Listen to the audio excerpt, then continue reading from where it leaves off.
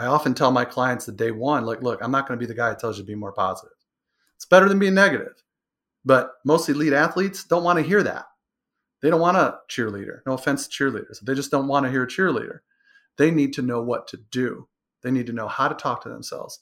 And on top of that, they need to surround themselves with other people that also won't talk negative, that will be more task focused.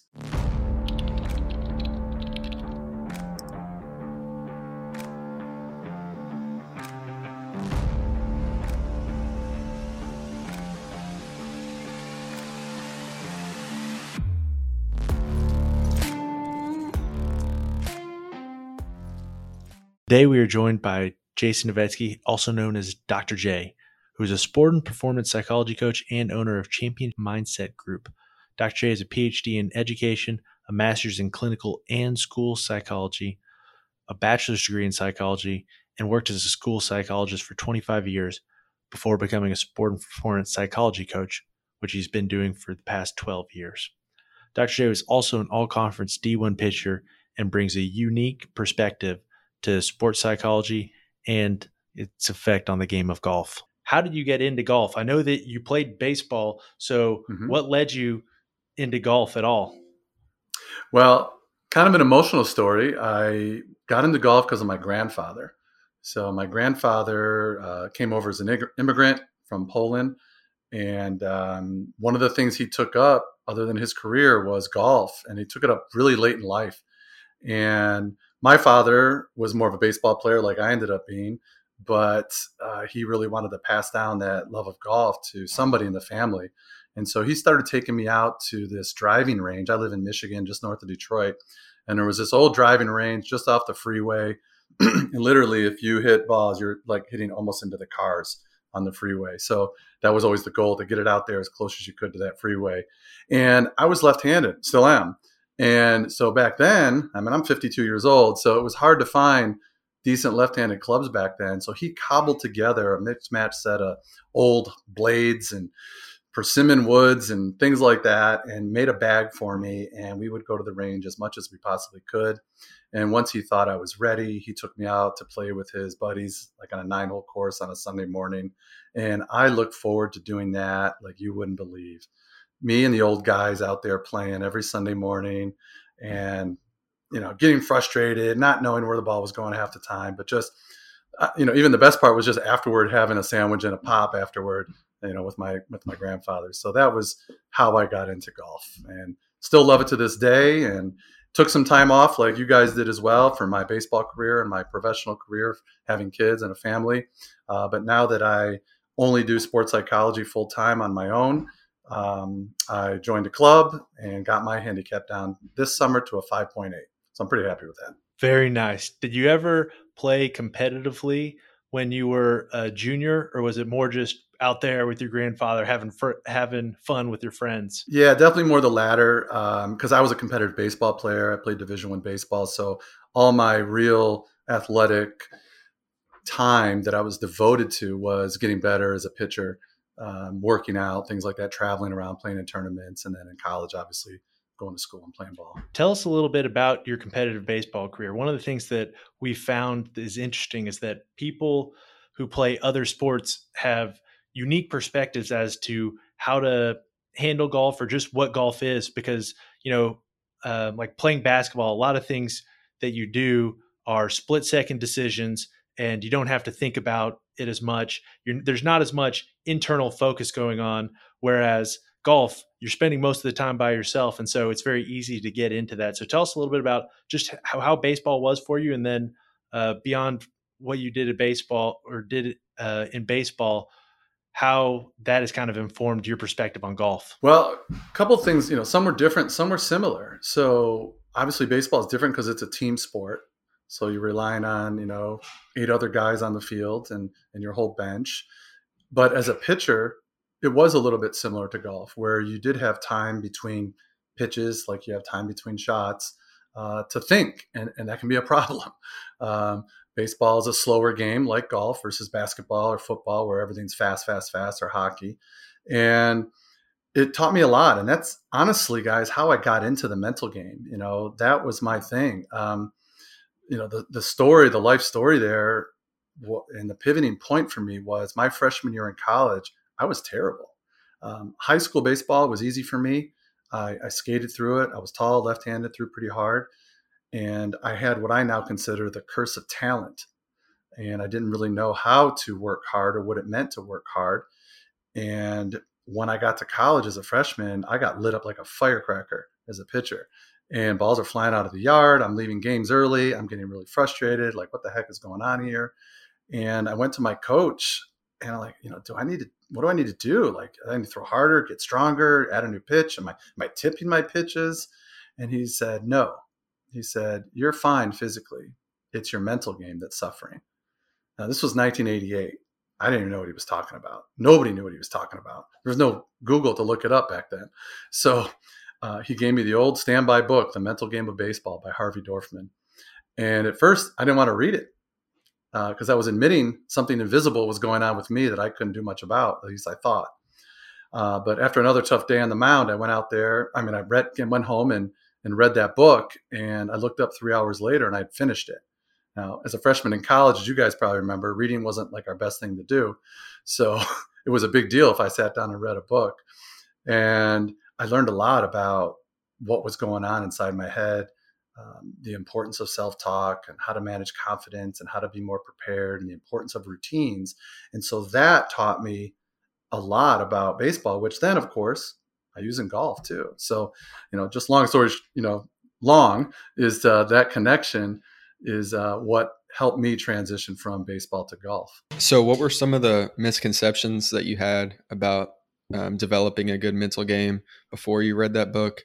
And do you see some of those same misconceptions in new students that you have? Yeah, I think the misconception a lot of us have, and a lot of people still do, is that mental skills cannot be taught, that you either have it or you don't. And that's what we now call a fixed mindset, right? You've heard that, I'm sure. And I really had to transition to that growth side before I even knew what it was, the fact that mental skills can be learned. Yeah, the old saying that champions are made, not born. And I had to adopt that way of thinking.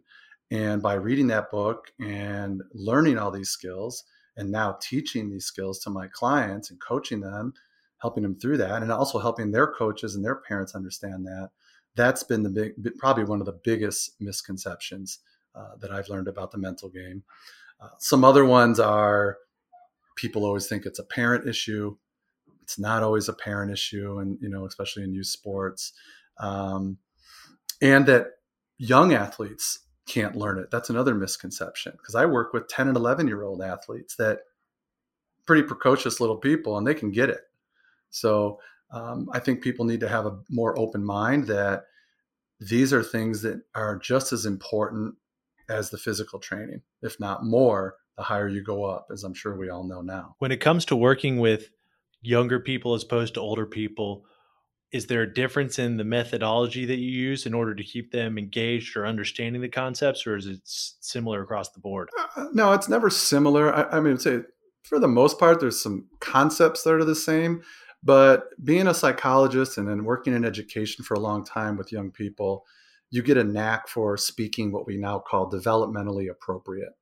So I've become pretty skilled at rephrasing things into a way that a young person can understand it, and using different learning modalities, whether it's visual or video, or sometimes just talking or going on the course if we're doing golf, or going to a practice and watching them play. It helps me understand them so I can explain it in their terms. I try to keep my coaching very interactive. So we do a lot of activities together. We create things that they're going to be using when they compete. I use a whiteboard all the time to show and demonstrate. I might show a video of another athlete being interviewed, and we break that down. So it's not just a typical, therapy kind of setting. I tell my clients that we're not in therapy, we're in coaching. And so just think of me as another coach on your team. You're not here because something's drastically wrong with you, but we're working on coaching. Is there anything along the way that's kind of surprised you about working with people in this area? Like maybe how they've reacted to different things you've told them, changes they've had, or things maybe that some people just innately understood that most don't understand? I would say the thing that surprised me the most is how big the need was. I think I intuitively knew it was important for me, and I really loved working on these things. But then when you start working with other athletes and just the engagement that people give you once they realize the importance of it, that was a big surprise to me, and how quickly the practice grew because of that. And I'm not trying to brag or anything, but it grew pretty quick. And it wasn't necessarily just because of what I was saying or doing. I just think there was a thirst for more knowledge. And I wish there was somebody like me around when I would needed it, because there was just books, and I couldn't find anybody, and I didn't have the resources to pay for anybody either. So I think that's been a big surprise, is just how fast it took off. And I'm happy and blessed and proud of all of that. What would you say are some of the most important skills that you teach your clients, and say what are maybe some of the first skills that you learn, and then what are some of the skills that you learn once the clients are more refined? Sure. So typically, not always, but typically we start with understanding pressure, because usually when an athlete comes, one of the most common inquiries I get is, hey, I can do it in practice, but I can't do it in the game. Like, can't take it from the range of the course, or I can't take it from the bullpen to the mound. So usually that has to do with pressure. Now, I've heard other people on your show talk a little bit about pressure. I learned a lot about the science of pressure from various researchers, and I subscribe to the theory that pressure is three things. It's you're doing something that is really important to you in that moment, that the outcomes are unknown, and you're being judged in that situation. That's like the perfect storm of a pressure situation. And while those three things don't make you feel the pressure, it's how you choose to interpret those three things that determine how you feel about that situation. And when an athlete overthinks those things, we have a whole list of mental traps that we go through, like worrying too much about other people, expectations, the past, the future, what your coach is thinking, who's watching, course conditions. All those things are, what we now call the uncontrollables or mental traps.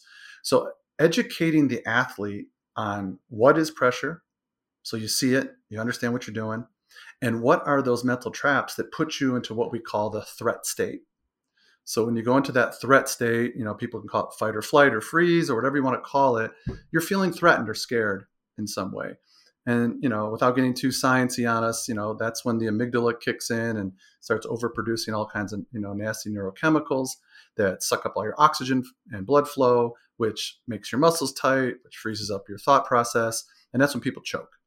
And so helping people understand that this is normal, but we got to get on the other side of that to what we call the challenge state of mind. So then when you learn how to manage the pressure, then you see pressure as a challenge and an opportunity. And you have that attitude of, hey, bring it. It's still tough, but hey, let's bring it. I'm up for this, versus being afraid. And so that's one of the biggest things we get into right away, even for little kids, just to help them see that. We draw pictures of the brain and, all kinds of stuff just so they can see what's happening. And it's easy for a kid early, especially, there's bad information in there, not bad as a derogatory term or pejorative, but more just like wrong information out there, and parents learn it from their parents and it gets passed down. And so parents and some parents who maybe lack some tact say, oh, my kid's a choker. My kid chokes. And so this kid, it's very easy, I imagine, for them to have that identity or be placed with that identity. It doesn't even have to be a parent. It can be a coach who can place that identity on a kid just because they've had some instances where they don't know how to handle the problem. Or sometimes, there's luck involved with things. Sometimes things just go wrong. What do you do as far as trying to help people with that self-identity to separate themselves from being a choker, or just identifying maybe with that situation in general? Yeah, it's a great question. It's one of the deeper issues that we get into. So, like Cooper says, where do we end up? That's a lot of where we go to. So once we understand pressure, we set some goals together, we work on confidence and things like that, and routines, all the things, the tools we need that I'm sure you guys have talked about before. But self-image or identity or self-concept is huge, because guys, at the end of the day, you're going to behave and perform based on who you believe you are. And so those beliefs, like you said, they start early on. So, the feedback you get from parents, coaches, the world, you start developing that self-concept. And some of the things you get back are really good, but sometimes they're not. And we believe it anyway. Or you might overhear somebody say something about you and you adopt that. Well, that must be true because they're saying it. And, we have that, what's commonly known now as that self-fulfilling prophecy, where I'm this kind of person, or I'm that kind of player, or I'm good at this, or I'm not good at that. And that's all where your behavior comes from. You use that identity as a filter for all the choices that you're going to make. So what we do is we have a lot of discussion, like, hey, who are you now? What do you believe about yourself? And obviously that takes some time for me to build a rapport with somebody, to be comfortable, to be able to discuss that, because sometimes some ugly stuff comes up, or bad experiences or even traumas come up that created that identity. So we have to get through that first. And then we start asking, okay, well, who do you want to be? Because we can, to some extent, reprogram that identity. And that's the hard work that we try to do. So think of it, I have them think of it like, I'll use this with kids, like think of it like a brand, and I'll bring up like various brands like Apple or BMW or Ford or something. And I'll say, what do you think about when you hear that brand? Well, BMW, it's fancy luxury car. Ford is, trucks, or Apple's phones and computers. Well, okay, each time you hear that, it gives you a feeling, a sense. That's their image. Well, when you hear your name, what do you want to think? And it's like, oh, the light goes on. Okay, now I know what you're talking about. So like, well, who do you want to be? What are you selling out there? And so we start asking, all right, well, give me some adjectives. Give me some character traits. Tell me about your game. Tell me what you're good at already. And we build on that. So we create this whole list of character skills, adjectives, descriptors about themselves, attributes. And we create what we call an identity statement. And it's not too far out there. I'm not one of those people that says that you can do anything you want, right? You can't fly. So, we have to be realistic, but who do you really want to be? And we create a statement, and it describes them in various situations. Hey, on the course, off the course, under pressure, as a teammate, in the community, in the classroom. And so once we have this statement, my task for them is to, hey, we got to read this every stinking day. Every day. We got to advertise it to yourself. It's got to be up somewhere. Read it every morning after you get up. Read it before you go to bed. And then it becomes the filter for every decision you make. So you always ask yourself then, well, what would that guy do in this situation? Would he stay out here and practice what needs practicing, or would he give it up because it's not comfortable right now? Well, if you want to become that guy, you got to suffer through this right now. You got to push through those feelings of being uncomfortable. So I think that answers the question about, what do we do with identity? But it's hard. It's really hard. But, if you want to be elite, you got to be willing to do the things other people aren't willing to do, even when you don't feel like doing it. And that's the separator. That definitely answers the question. And I think me and Daniel can both attest to how hard it is to develop that positive self-image, especially in a sport like golf, where it just continually beats you down. Tournament after tournament. I think it's important that you bring up practicing and, pushing through those hard practice sessions. I want to go into, how you work with elite players, preparing for a tournament, and some of the things that you tell them to do during their practices to develop a strong mental game. Yeah. So when we're preparing for an event, whether it's a golfer or anybody else, I use a technique. I didn't make up this name, but I use a technique called pre-mortem. You hear doctors talk about post-mortem, but a pre-mortem is anticipating any potential issue. So let's say it's state championship for high school golf. And I'll sit down with my athlete and I'll say, okay, where are we going? What do you expect to see when you get there? How do you think you might feel? Are there anybody that could potentially be there that's a distraction to you? Maybe there's somebody there you don't like very much. What about the weather? What if things are delayed? So we put up all these potential scenarios, because even if they don't happen, if we have a plan to deal with it if it happens, that gives us a lot of confidence. So that's part of our preparation, is the pre-mortem. And we talk about their schedule. What time are they going to get up in the morning? When are they going to check their bag and fill it up with tees and balls and gloves and check the weather? Everything is taken care of. We call a lot of this a pre-night routine. A A lot of athletes don't like to think about their event until the day of because it makes them too nervous. And I'm not suggesting they get all hyped up about their event the night before, but there's a checklist of things that we can create together that so when they go to bed that night, they're free from as much as anxiety as possible. And when they wake up the next morning, all they have to focus on is playing their sport, is doing their thing. So we try to take care of some of those little things the night before, the pre-mortem, pre-night checklist.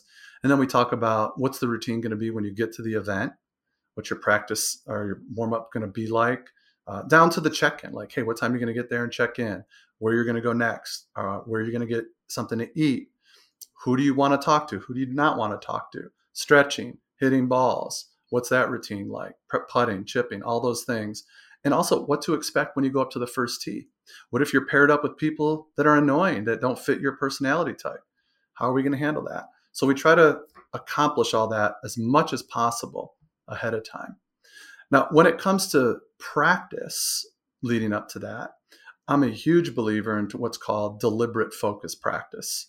And to me, that means that we identify the weakness of our game and we work on that more proportionally than we do our strengths. And everybody says, well, yeah, that just makes sense. And I said, well, but nobody does that. People don't want to work on their weaknesses. They go to the range, they hit a few shots they wanted to work on, and then they go right to their strengths. They start bombing drives or hitting flop shots or something like that. And they never get any better. And they wonder why. Well, if you don't practice your weaknesses, how are you expecting to get better? And the reason people won't practice it is because it's hard and it's uncomfortable. And the biggest one, you don't look good while you're doing it. And everybody's concerned about how they look on the range. So if they got buddies out there or somebody they know, all they're worried about is what other people think. And so they won't work on the shots that need to work on. And additionally, they won't work on it under pressure. I mean, we can never simulate the actual pressure of a tournament, but you can do your best by competing with yourself or competing with others or setting up some minor consequences for yourself. Like, hey, I got to hit so many in a row within 10 feet at 100 yards, or I got to do it again. Or I got to put a few bucks down next to my buddy here and let's have a little chipping contest. Or let's pick 2 telephone poles out on the range. Got to be between those. And another thing they don't do, guys, is they don't use their pre-shot routines on the range either. And I'm not saying you got to do it on every shot, but hey, every 5th or 6th shot, step back, practice your process. Go through taking a deep breath, picking out your target, visualizing the shot, lining yourself up, having that one swing thought. Go through that process because the more you do it, the easier it's going to be when it really counts. So those are a lot of the things that we'll talk about to help athletes prepare, whether it's golf or anything else, are a lot of those pre-night, pre-game practice routines. Additionally, as you know, I'm sure we work on visualization tasks at home, meditation, concentration drills, all these mental training tactics that we can use to put more tools in the toolbox. That part that you mentioned there, as far as trying to put yourself under pressure, that's something unique that we've heard from a lot of our high skill level guests, and that is they find ways just naturally to do it. No one has told them. Lainey Fry, she said she breaks her practice up into thirds, and one of those thirds is she imagines her team watching her at the SEC championship, and she has to hit this shot as part of that. So they try to recreate that same thing. We had a few other guests mention that, and then Dawson Armstrong, who plays on Corn Ferry, told us after he played in the Australian Open, he came back and he said to his buddies, guys, we got to play for more money because what we're playing for is not enough, and I do not feel enough pressure. When it comes to putting yourself under pressure, making sure that you feel that strain, what do you try to get your students to do in order to feel that appropriately? Well, as I mentioned, we identify the weak spots and we gamify it. So we create little games, little competitions, or side bets or consequences. So, like if it's baseball, hey, you're trying to hit the ball the other way. So we got to do this so many times, or you're going to have to run laps or something like that. So we put some pressure on the kids. If it's golf, it's amazing. If you say, okay, here's 5 balls, 3 out of these 5 need to hit our target or within a certain parameter. You'll see people tighten up when they're running out of balls. That's how we recreate that pressure. Now, it's not the same as, hitting a putt on the 18th green of the last day of a tournament, but it's pretty good. So we just try to, like Laney did, we just create some scenarios, create consequences. Wagering is good, but, I don't try to encourage my young kids to bet. But, I'd say bet for lunch or something like that at your club. But any kind of pressure situation. If it's time, maybe, there's a game that involves a clock, then we put a stopwatch on them as well. So, I work with multiple sports, so I'm trying to give you different examples, but we're always trying to create those kind of consequences. When it comes to working with multi-sport athletes, is there something that they do differently than singular sport athletes do? Yeah, I think it's a little, I don't want to say easier, but it is a touch, because when you have a team to rely on, it takes some of that pressure off. I think athletes that play tennis and golf or gymnastics or other sports where pretty much everything's on them. And also for some of these sports where there's no defense. You can't tackle your golf, your opponents in golf. So it is all on you. So I think, the independent athlete has it a little tougher. And so I think what they need to do is work harder on the mental game, in fact. And I think that they understand that. The older they get, they understand the importance of the mental game as well. But in terms of what they do that's so different, not so much. I think we just apply the mental tools and the training to different sports. And I think the real coolest thing about what I do is everything I teach my athletes is applicable to life, because God knows we need more mental toughness in life than anything else. So I think that's why sports in general are just so great, because it reveals what we need to work on. So I think a big topic in sports psychology and golf psychology in particular is, getting in the zone, as people call it. And I think that, every golfer at most levels has experienced this, where you feel like everything's going your way and you just feel super calm. Is there any consistencies in when you have a player play unusually well? Do you notice the same things in their preparation and performance, or does that vary among players? Yeah, I mean, it does vary. I wish there was a cookie cutter approach to that. I mean, everybody's different. Things that I think help facilitate getting in the zone is consistency. I think, having good rhythms, having consistency in your processes and your routines and the way you do things helps us kind of slip into the zone. Using visualization can help, because that gives you more confidence as well. Being well prepared gives us confidence, but I'm a huge believer in routines in a lot of different facets. I know not everybody's about that. I mean, I know you guys had on Kyle with the mental golf types, and people are different. And I think he even said, like, he still believes everybody needs to have a process. And I agree with that. I think some people like a more detailed routine, and some people just like a few simple steps, but it's still, at the end of the day, a routine. And I think what happens when athletes don't play well is they give up on it. And that's exactly when you need it, right? That's the time when you really need to dig into your routine to get back into that, that flow state. So there's lots of different ways, I think, but routine is probably the easiest and simplest one for especially golfers to know. I'm a big believer, and I'll tell my golfers, like, look, as you approach the shot, I want you to imagine you're getting into a bubble and nothing can penetrate it. So it's just you and the ball and the fairway and your clubs. And go through your process of selecting your club.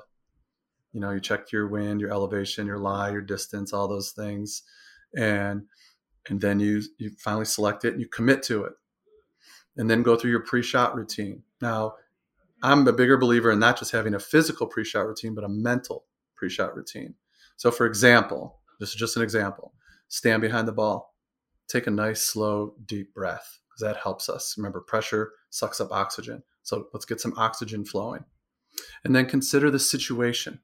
What does the shot require? What is it giving us? Respect the trouble, but don't focus on the trouble.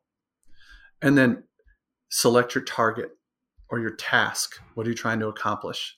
And then visualize the ball traveling through the air. And I often will say, well, think like a shot tracer. Think, like you see on TV. And then pick your intermediate target, line yourself up.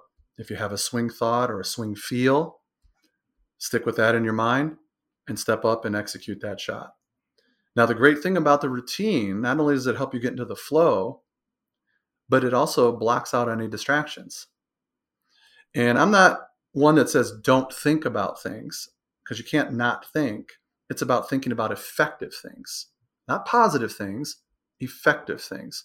So focus on things that will be effective. So routines are very effective, and it gets you into that present moment, which, as we know, is where we all need to be.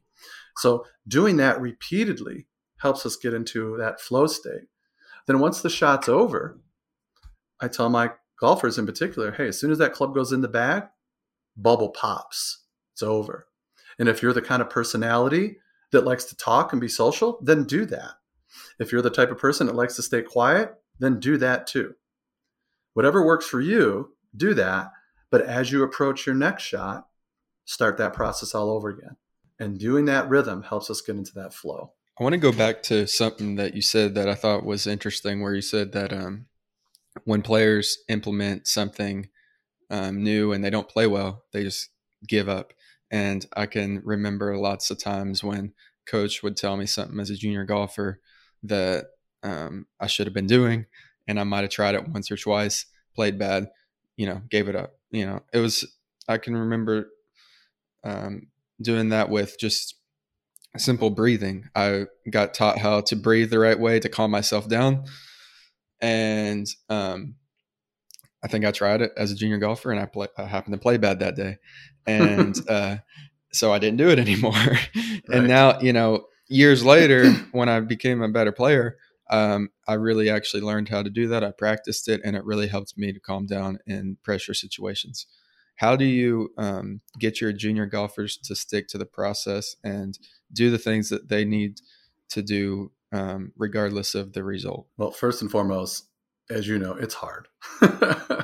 And here's why it's hard. And this is what I help them understand is we live in a society of instant gratification.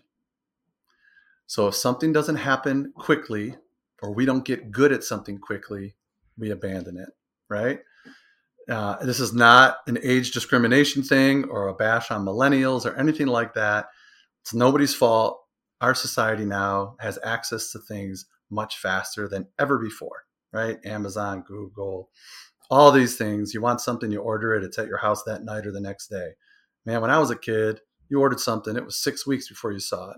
Every time you had to order something, it was like, oh, I don't want to have to order it. That's going to take forever. So by just of when I grew up, I think my generation learned a little bit more patience. It's not your fault, but this is the society you've grown up in, where if it doesn't happen right away, it's bad. So if we don't get something delivered the next day, it's bad. So I'm not going to use that company anymore. Therefore, we generalize that, Cooper, to if I don't learn something quick, I'm bad. And I don't want to be bad. So I'm out. I don't want to dig into this because it didn't work right away. Therefore, I suck at this. So I'm not going to try that because I don't want to look bad. And that's what most people are concerned about, especially young people, because they're developing that ego and that identity, and anything that threatens that, they're out. So it's helping them understand that. It's helping them understand that, hey, these things take time. There's no easy button for this. And we try to keep them accountable.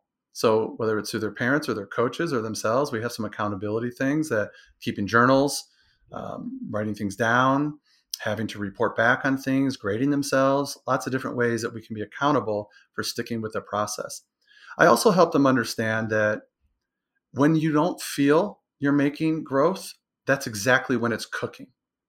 So you start something, you may not notice it change right away, but that's when the biggest changes are taking place. And then maybe a week or two from now, it'll click. And it's like, oh, there it is. But it's been happening all along. So it's that plateau period that you actually have to love. Like, hey, if I'm just flatlining right now, even though I'm doing these drills every day, or I'm breathing every day, or I'm visualizing every day, but I haven't really noticed any change in my scores, it's happening. You just got to stay with it. You have to trust that. And that comes from trusting the people you work with. So if you build that rapport with your coaches or your team and you trust them, then it helps to stay with it. When it comes to teaching golfers and working with them, what is their skill level generally? The ones that you work with, is it higher level, like professional, college? Or does it range? For golf, for me, the clients that I have, because I live in the north, so a lot of the elite players are down in the south, and where the warmer weather is. So I get a lot of junior golfers that are really good. They can hit it a mile, and that's usually the inquiry, right? Kid has all the skills, mentally can't handle the pressure, right? So I have a lot of junior golfers that play the AJGA events and things like that, and the local mini tour kind of thing here for kids. But man, they can hit it. And a lot of them go on to play college golf. So I'd say I work with a lot of junior golfers that are aspiring to play college. They play a lot of tournament golf, and then a lot of collegiate golfers as well. I've had a few that have turned pro, but you guys know how difficult that road is. I've had some senior golfers. There's a gentleman in our community that's like a kind of a teaching pro to the celebs around here, that came to me because he was making a run for the Champions Tour. So we worked together for a long time as well. I've had some mini tour players that some of them turned into caddies after a while because they actually like what we were talking about, but they just didn't have the game to make it. So they started caddying out there. I have one particular that's become a good friend. She is now caddying the LPGA Tour as well. So that's been a lot of fun. But yeah, it's a mix. But in terms of my other sports, I work with tons of hockey players, as you can imagine, being in the Detroit area. It's a hotbed for hockey, and we have a USA development team here. So I work with a lot of those young men, a lot of the pro hockey players in the community, some of the football guys, not as much basketball, tons of minor league and baseball players, a lot of college baseball players, tennis as well, a lot of junior tennis players. But I love working with them all. They're all fascinating in their own way. No, that's perfect. The reason I asked is because, one, I know juniors, realistically, it kind of seems like juniors could use this more than anyone else, because by the time you're getting to some of these higher levels, it naturally filters out some of the people who have poor mindsets. Not completely, but it's survival of the fittest, and considering that's part of the fittest, being the fittest, it naturally filters that out.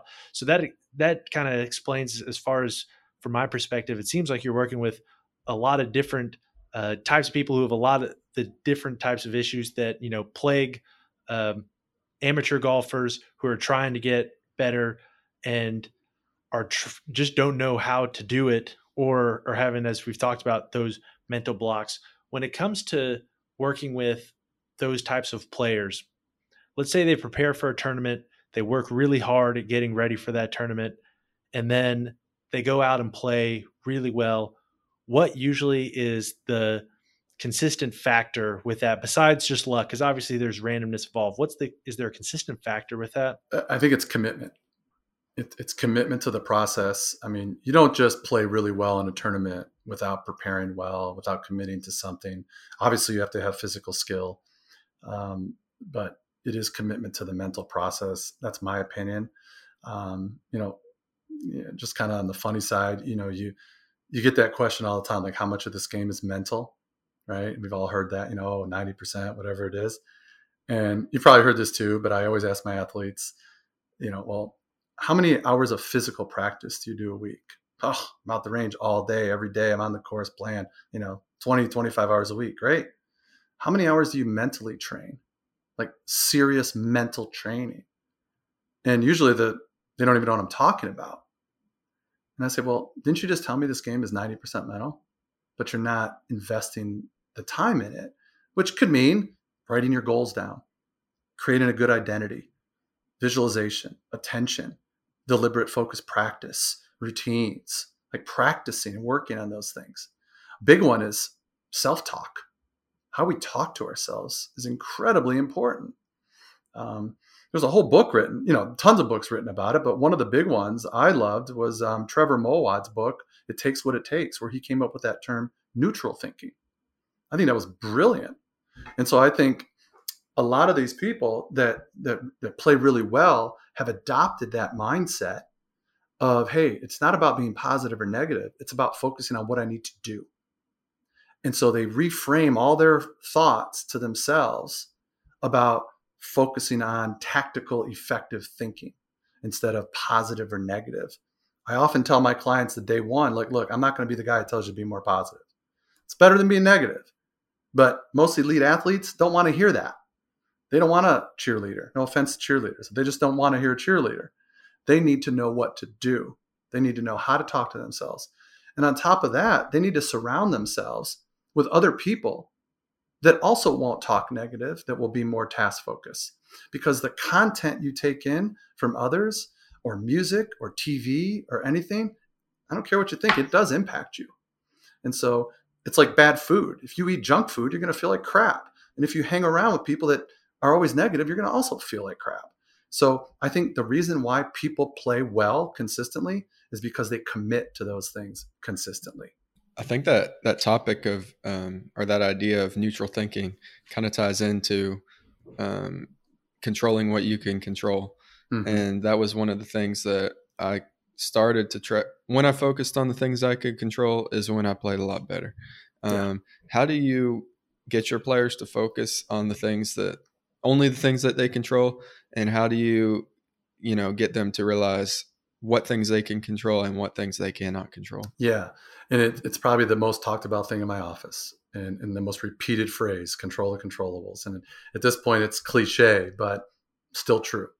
So I touched on it a little bit earlier, where I have this exercise where I have all this compiled list over the years of common things that athletes will think about. And we go through this list one by one. Do you overthink how big the situation is? Do you overthink other people's expectations of you? Who's watching, the future, the past, worried about being injured, work or school drama, things like that. And we go through this list one by one, and they select, yep, I overthink that. No, I'm good with that. Yep.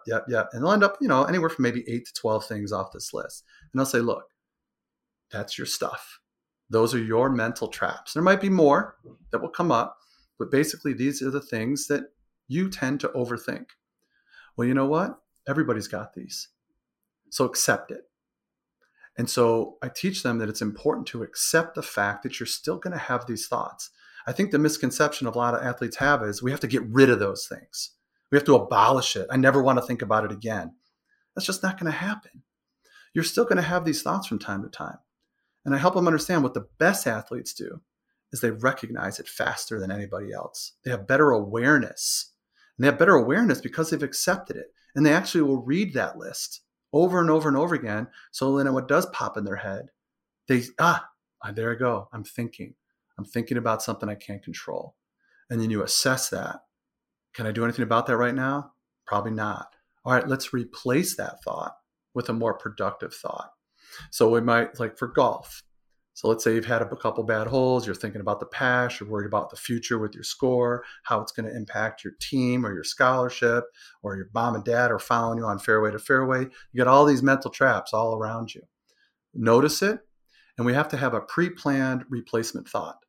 So I said, let's come up with some performance statements. What are some things you need to be doing out there, either on the course or with your swing, that if you do those things, gives you the best chance of playing well?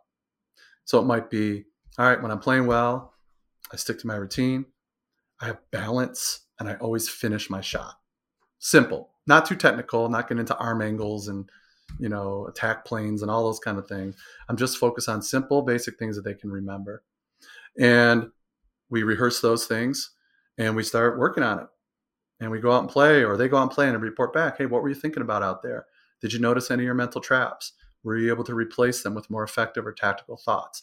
So it's a process, Cooper, that we just keep going over and over. And it's a skill. Like I said earlier, it can be learned, but it takes hard work and practice.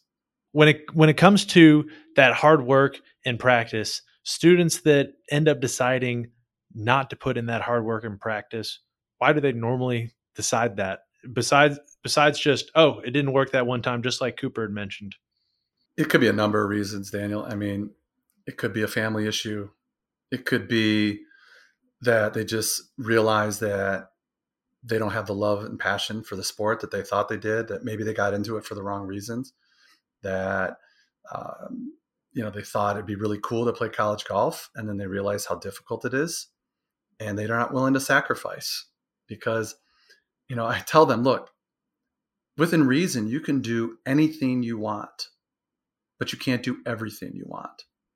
And so you have to be willing to give up some things that, are going to be painful, that are going to hurt when you can't make a birthday party or go to your high school prom because you've got to be at this tournament where this coach is recruiting you at.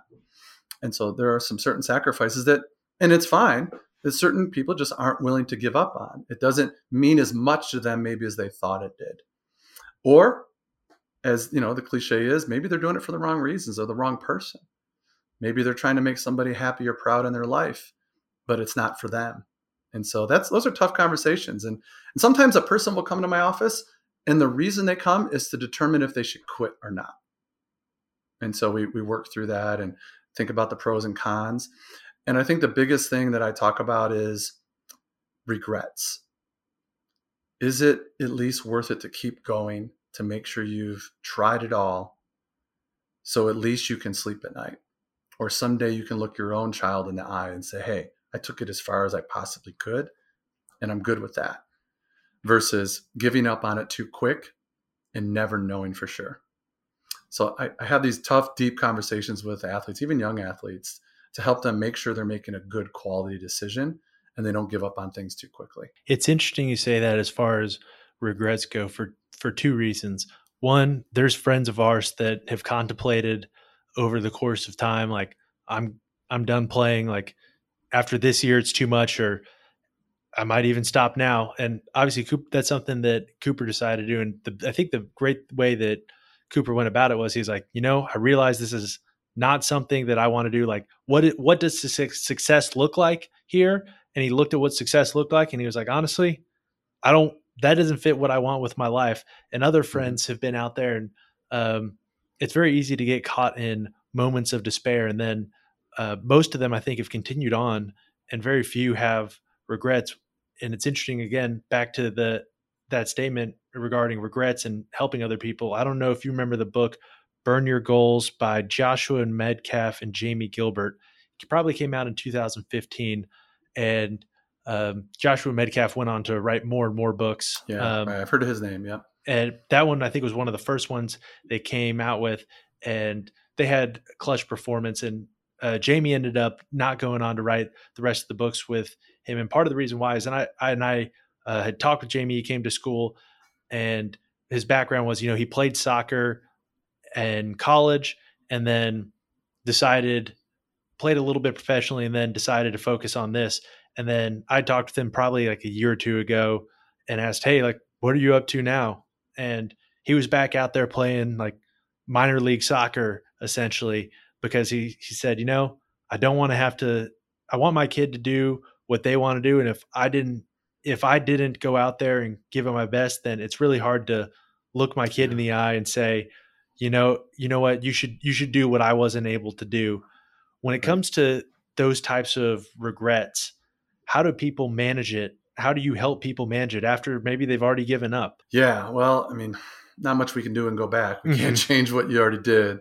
So we do our best to look at, what did you get out of it? What did you learn from it that maybe made you a better person?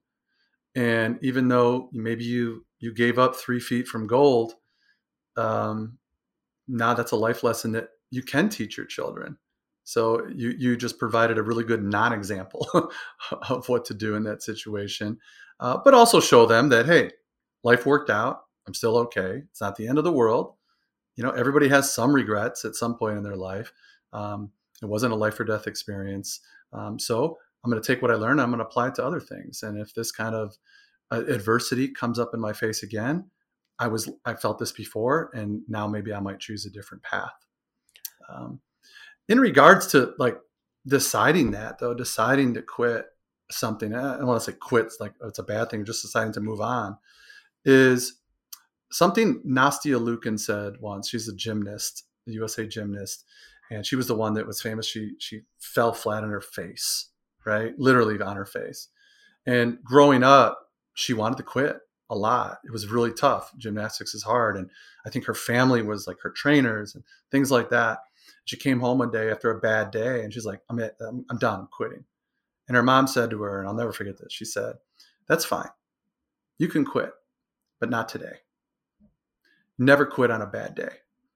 You go back there, and after you've had a couple successful days at the gym, and if you still want to quit, I'll support you. But never quit like you said, in an emotional situation. So if you have a bad day at the course and you're like, I'm done, don't do it. Stick it out, go out there, because you know what? You're going to end up going, you're going to shoot some good scores. And if you still want to quit, then quit. But you leave on a high note. It's like George and Seinfeld. I'm out on a good note. Always leave on a high note. I love that. I appreciate it. We appreciate you taking the time to join us today. The last question we ask every guest is if you could go back, if you go back to yourself as a junior golfer and tell yourself just one thing, what would it be? Oh boy. And in your case, since you also work with juniors, if you could just tell them only one thing, what would that be? We talked about it, but I would say better practice, deliberate practice. And I guess more importantly, that would be enjoy the ride. Because I think as your sport gets serious, it becomes more of a job. And let's not forget the reason we started and what we love about it. And just real quick, like I will ask those questions. Tell me what you love about your sport. And I'm not talking about winning. I'm talking about the sights, the sounds, the smells, the relationships, the memories. Those are the things that we need to keep near and dear to our heart, because there's going to be tough days. And if you forget why you're doing it and what you love about it, and what you get out of it, it's going to be really hard. So remember what you love about it. Beautiful. We appreciate that. And especially especially you work with juniors. If I'm a junior out there and I'm like, I want to work with Dr. J, I want to at least talk to him. It sounds like you might be able to work with people remotely. Is that something that you do? 100%. Yeah. I'd say 40% of my clients are on remote calls now, especially, even as my athletes get older and they travel. So 100%. And what sort of schedule and consistency does that look like for you if I'm someone out there who's interested? Yeah, it's different. It's like I said, it's not therapy. So we're not meeting at 1:00 every Tuesday, things like that. It's a coaching approach. So I do see certain athletes weekly or biweekly, but it could be every couple of weeks. It could be once a month. I like to see new clients a little bit more frequently, just to build the momentum and the skill set. And then once they get going, I like them to go out there and play and then come back and let's talk about it and let's keep building. So it's the cadence of it depends on the athlete and where we are in that process. Well, that's perfect. If I'm out there interested and want to A, learn about that, or B, find you on social media, learn more from you or ask you any questions, how can I do that? Yeah. So the name of my company is called Champion Mindset Group. We're here in Birmingham, Michigan. The website is champmindset.com. You could also go on social media and find Champ Mindset Group or Champion Mindset Group. I also have a Twitter handle, JS Novetsky, Ph.D. But if you just Googled Champion Mindset Group and Jason Novetsky, you'll find me. My number, my email is all out there, or you can do an inquiry on the website. I'm pretty accessible on Twitter and Instagram and Facebook page. So if you just Google it, you'll find me. Thanks for joining us today. Please do us a big favor and like and subscribe on YouTube, Spotify, and Apple Podcasts so we can help others learn how to play better tournament golf. You can find us online at thetournamentcode.com, on Instagram at thetournamentcode, and on Twitter at tournamentcode. As always, feel free to reach out to us at those places or email us at daniel@thetournamentcode.com and cooper@thetournamentcode.com. We hope you join us as we continue to dive deeper into what it takes to play elite tournament golf.